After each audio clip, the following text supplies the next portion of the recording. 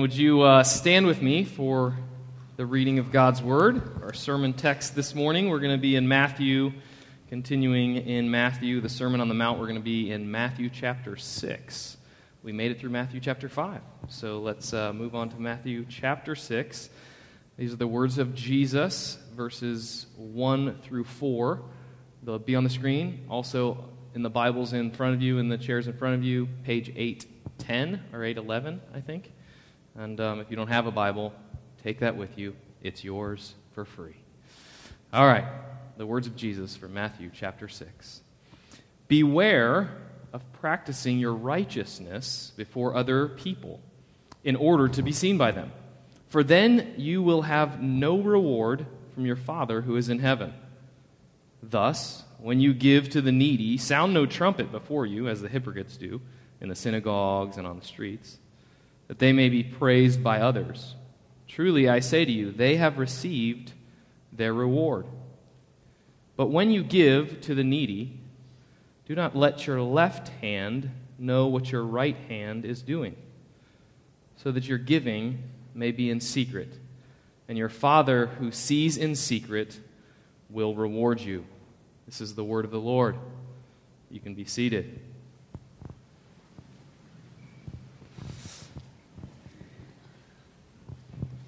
Well, like I said, we're moving on from chapter 5 to chapter 6, which is a great thing, and many of you have asked, is it the same in chapter 6? Or is it a little different? It seems like it is a little different. Okay, so we'll get to that here in a minute. First, I'm Ryan. I'm the pastor here. It's great to see you. If you're new, welcome. I'm glad you're here. If you noticed when you drove in, man, the landscaping looks fantastic, doesn't it? Some people came, and some of you all just gave your time and went to town, and it looks fantastic. And so thank you for that. Thank you very much. I was unable to attend because I was praying and fasting in Florida, and so you may think that this tan is from working. It's not. It's not from working. Also, VBS is coming up. We still need help, so if you can help, please do. Also, there's some things on the window there kind of as you exit, and there's some things we still need bought for VBS. So if you could grab one of those note cards, take it with you, and go buy whatever's on it, that is great. Maybe we'll set a trumpet right there so we can blow the trumpet as you do to recognize your giving, and so that everyone will know you're such a righteous person. We won't do that. All right, Matthew chapter 6. Let's get to work. So Jesus has finished the section on kind of clarifying the law. That was the last part of chapter 5. It was those... You have heard it was said, ... but I say. So he's kind of moved on from that. Now, don't just forget that, because that was the foundation for what he's going to say today. So keep that in mind as we hear what he says here in chapter 6. It's really the foundation for what he's going to say. The structure kind of goes like this. Verse 1, he gives you just a summary statement, and then he's going to continue for about the next 18 verses to kind of explain that summary statement. So the summary statement in verse 1 of chapter 6 is this: Beware of practicing your righteousness before other people in order to be seen by them, for then you will have no reward from your Father who is in heaven. And you might think, what do you mean practicing your righteousness in front of other people to be seen by them? And Jesus says, I've got you covered. Let me give you 3 examples of what that looks like. First example, giving to the needy. Second example, praying. Third example, fasting.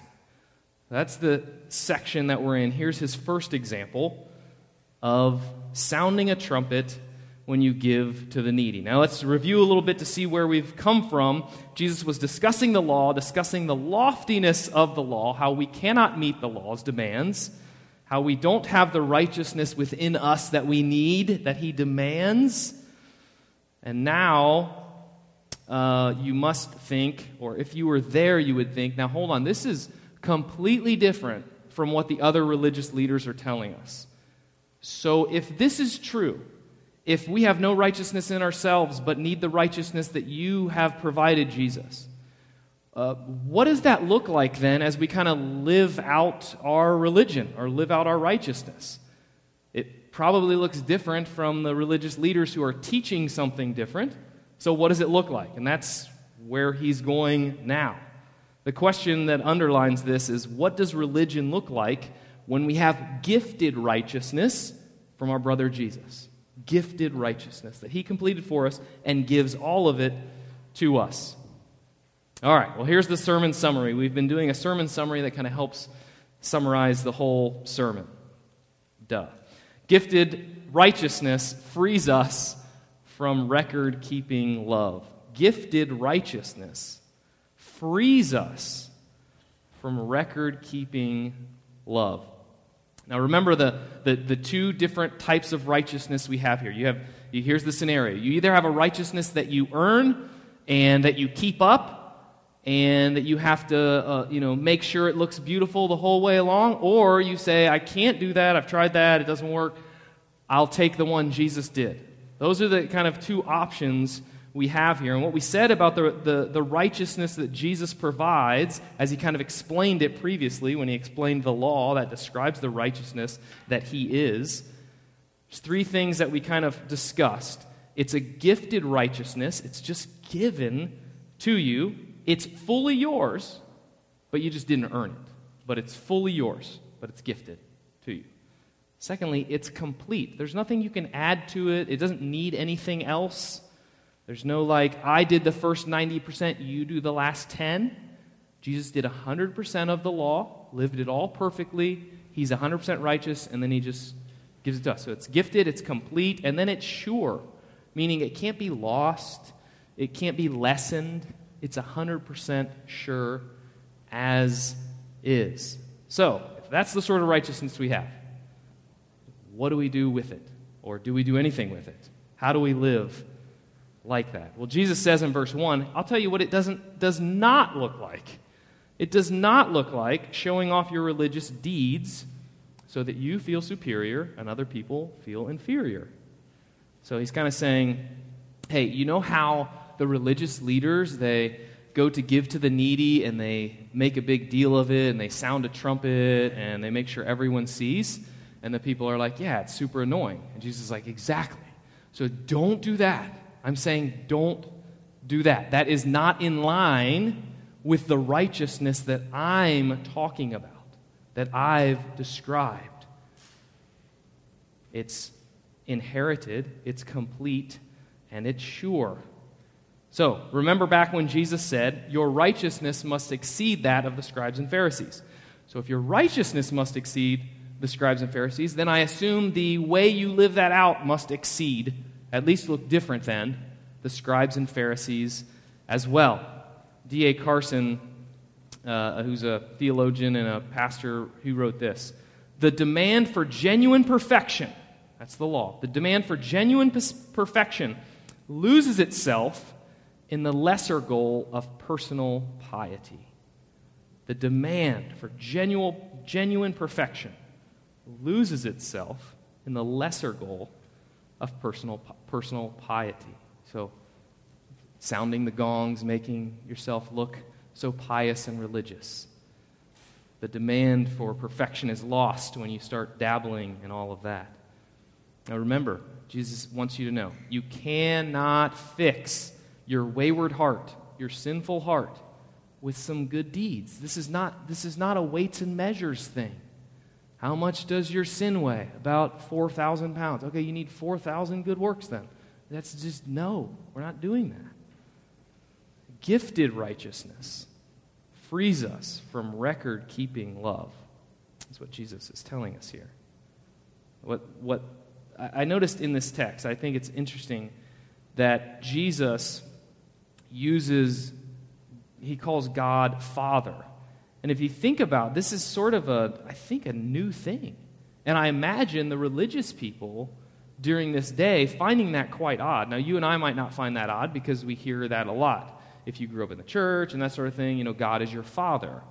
But here, look through the Old Testament, you don't see a lot of God is your Father. You see Father Abraham. You see Abraham is our Father. So I kind of think they might be like, hold on, who's this cat? Saying that Jesus is our Father? Or saying that God is our Father? Oh. Even so, God might be Jesus' Father, right? He might be the Father because he has a Son, Jesus.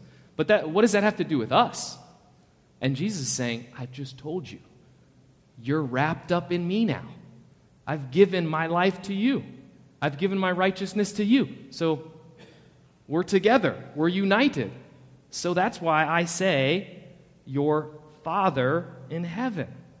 In verse 1, you'll have no reward from your Father who is in heaven. Verse 3, 4, your Father sees in secret and will reward you.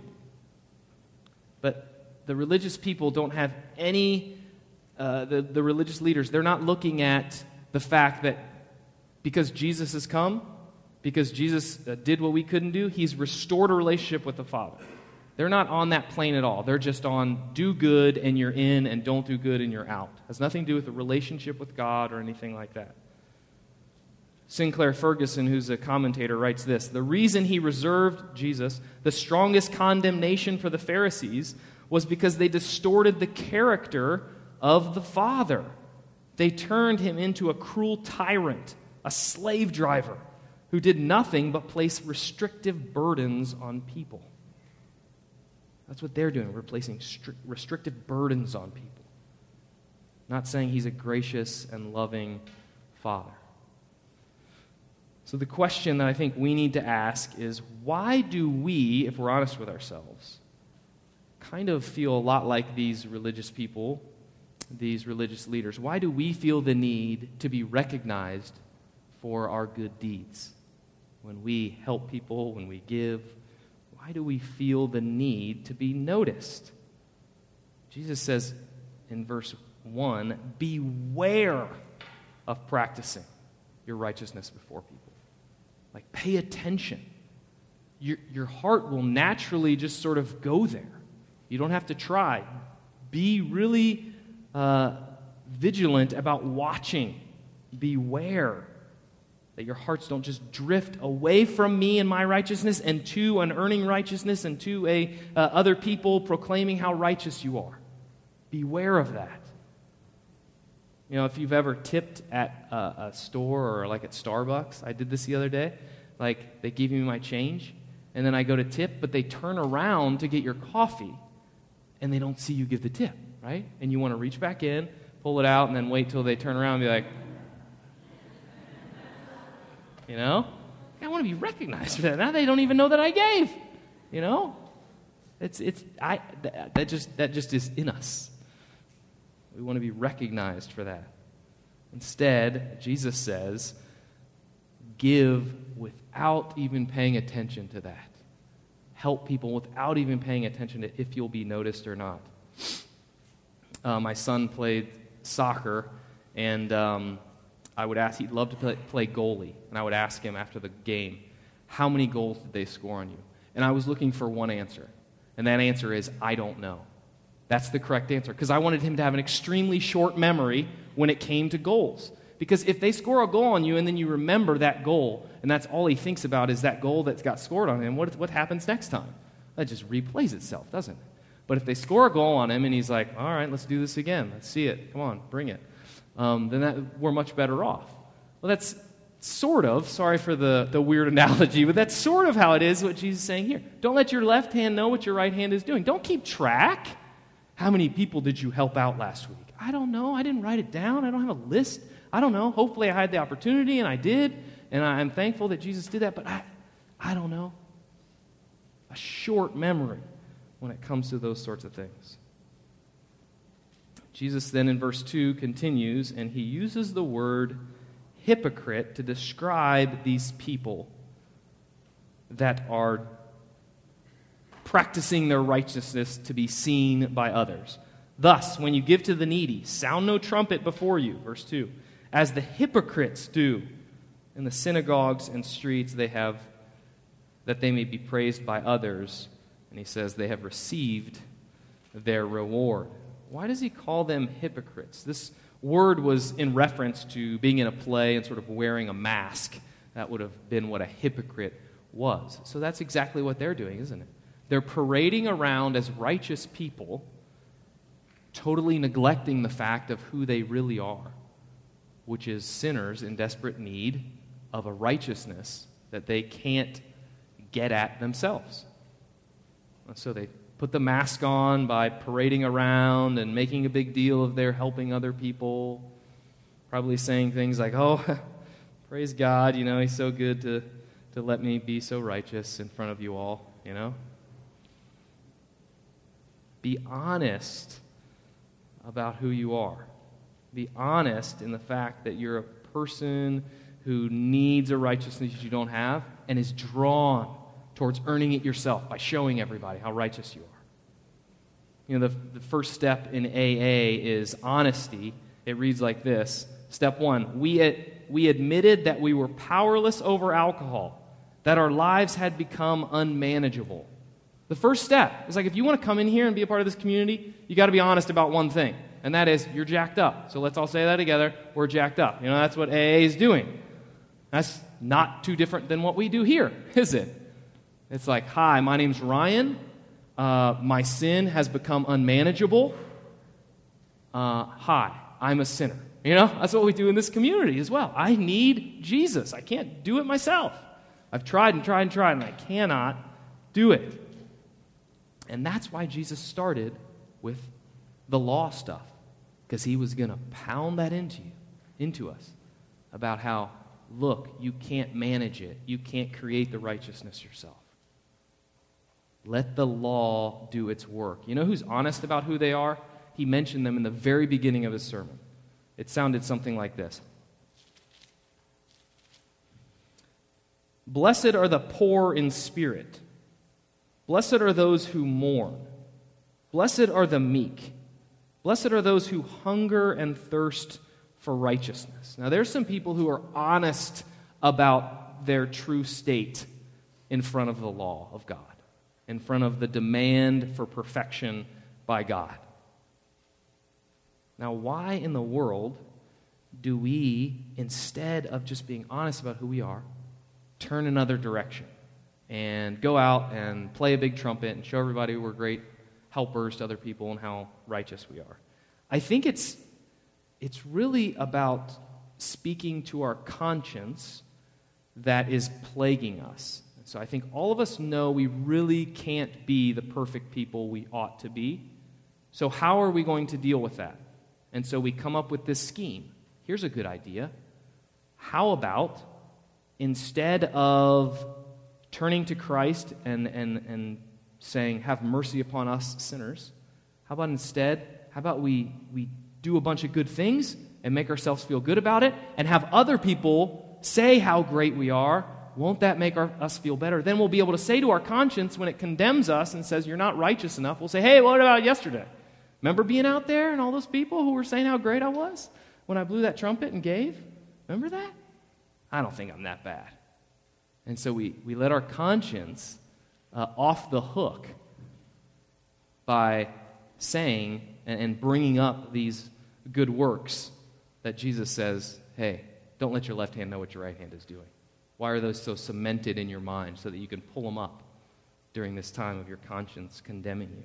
Let the law do its work. Now, what are the 3 steps towards, living your righteousness perfectly? Well, I don't know that answer, but I have maybe one that is a little, maybe not so helpful, but hopefully helpful in some regard. And that is, I think the difficult solution is just faith. It's faith. The easy thing to do is that thing. The keep track of all your good deeds and make other people think they're great. That's the easy way to get around the conscience. The difficult way is faith. The difficult way when your conscience condemns you is to say, I'm banking it all on Jesus and his work on my behalf.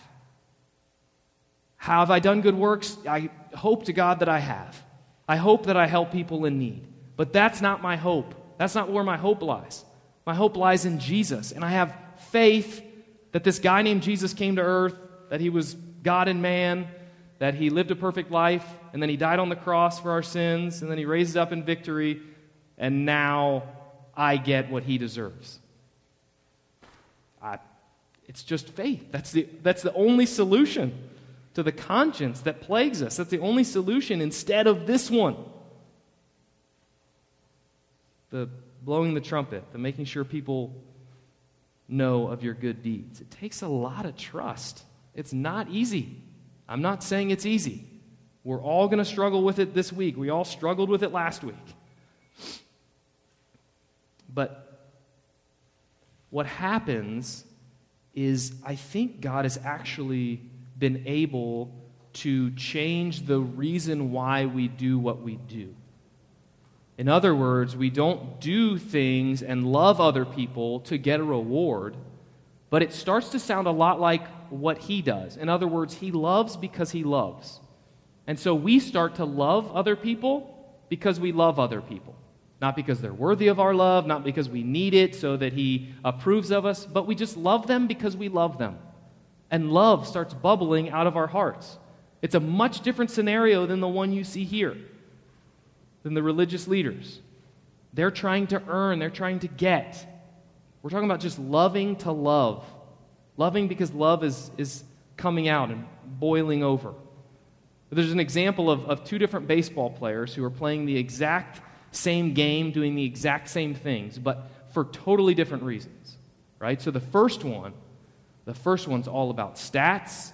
He keeps track of everything. He works on afterwards. After practice, he's working on things, going over his steps and his hip rotation and his speed and all this thing. And he knows exactly where he was at last year at the same time in the season, and he knows where he needs to be, and he knows percentages. He's got it all down. Always watching videos, always rewatching his games. And there's another guy who loves when springtime comes around, right? The smell of the grass, being with the other guys on the team, that tar on the bat, the sounds of that wood bat hitting the ball, sunflower seeds in your mouth, tobacco, I don't know, whatever. He just loves every bit of it. He just can't get enough of it. And if you ask him, man, isn't it great to be in the major leagues? And he'll be like, every day I still can't believe I'm here. Like it was a dream of mine. But every day I wake up and I'm like, is this for real? I mean, I know I have a jersey, I have a locker, I get that I'm here, but every day I'm still like, wow, this is unbelievable that I get to do this. What a joy. Do you see that difference? That's kind of what Jesus is talking about here. The religious people, they're keeping track of everything. It's exhausting. Some of us are in that. Give it up. It's exhausting. And just say, God, help me. Give me a new heart that does things not out of duty, but just out of love for people.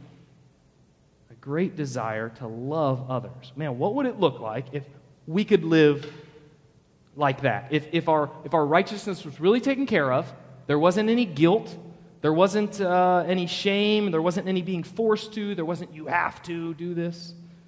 You could just do it because Jesus is in you and living through you. And he's creating a heart of love. Go back to the sermon summary. Gifted righteousness frees us from record-keeping love, and we might add, and opens the door to genuine love for love's sake. It opens the door to loving because you love, not loving because you have to keep track. So good deeds. A lot of you have been looking for a long time to say, what are you going to say about good deeds? So we just keep sinning all the more? No.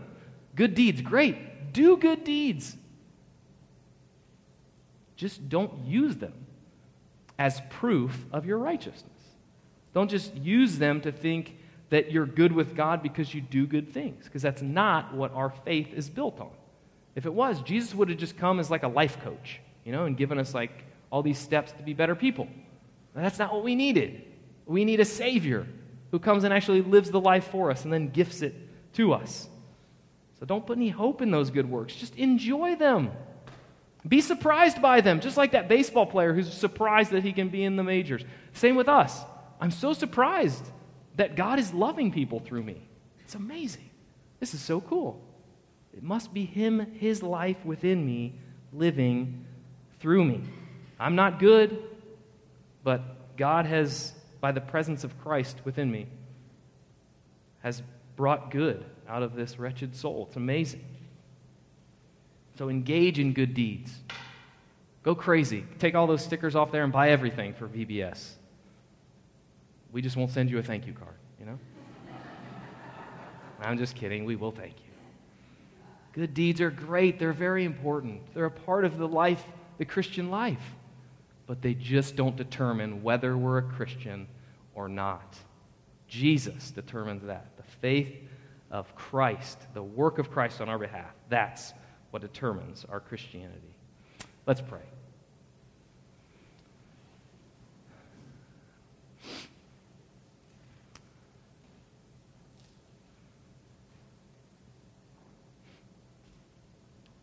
Father, we can come to you today as your children,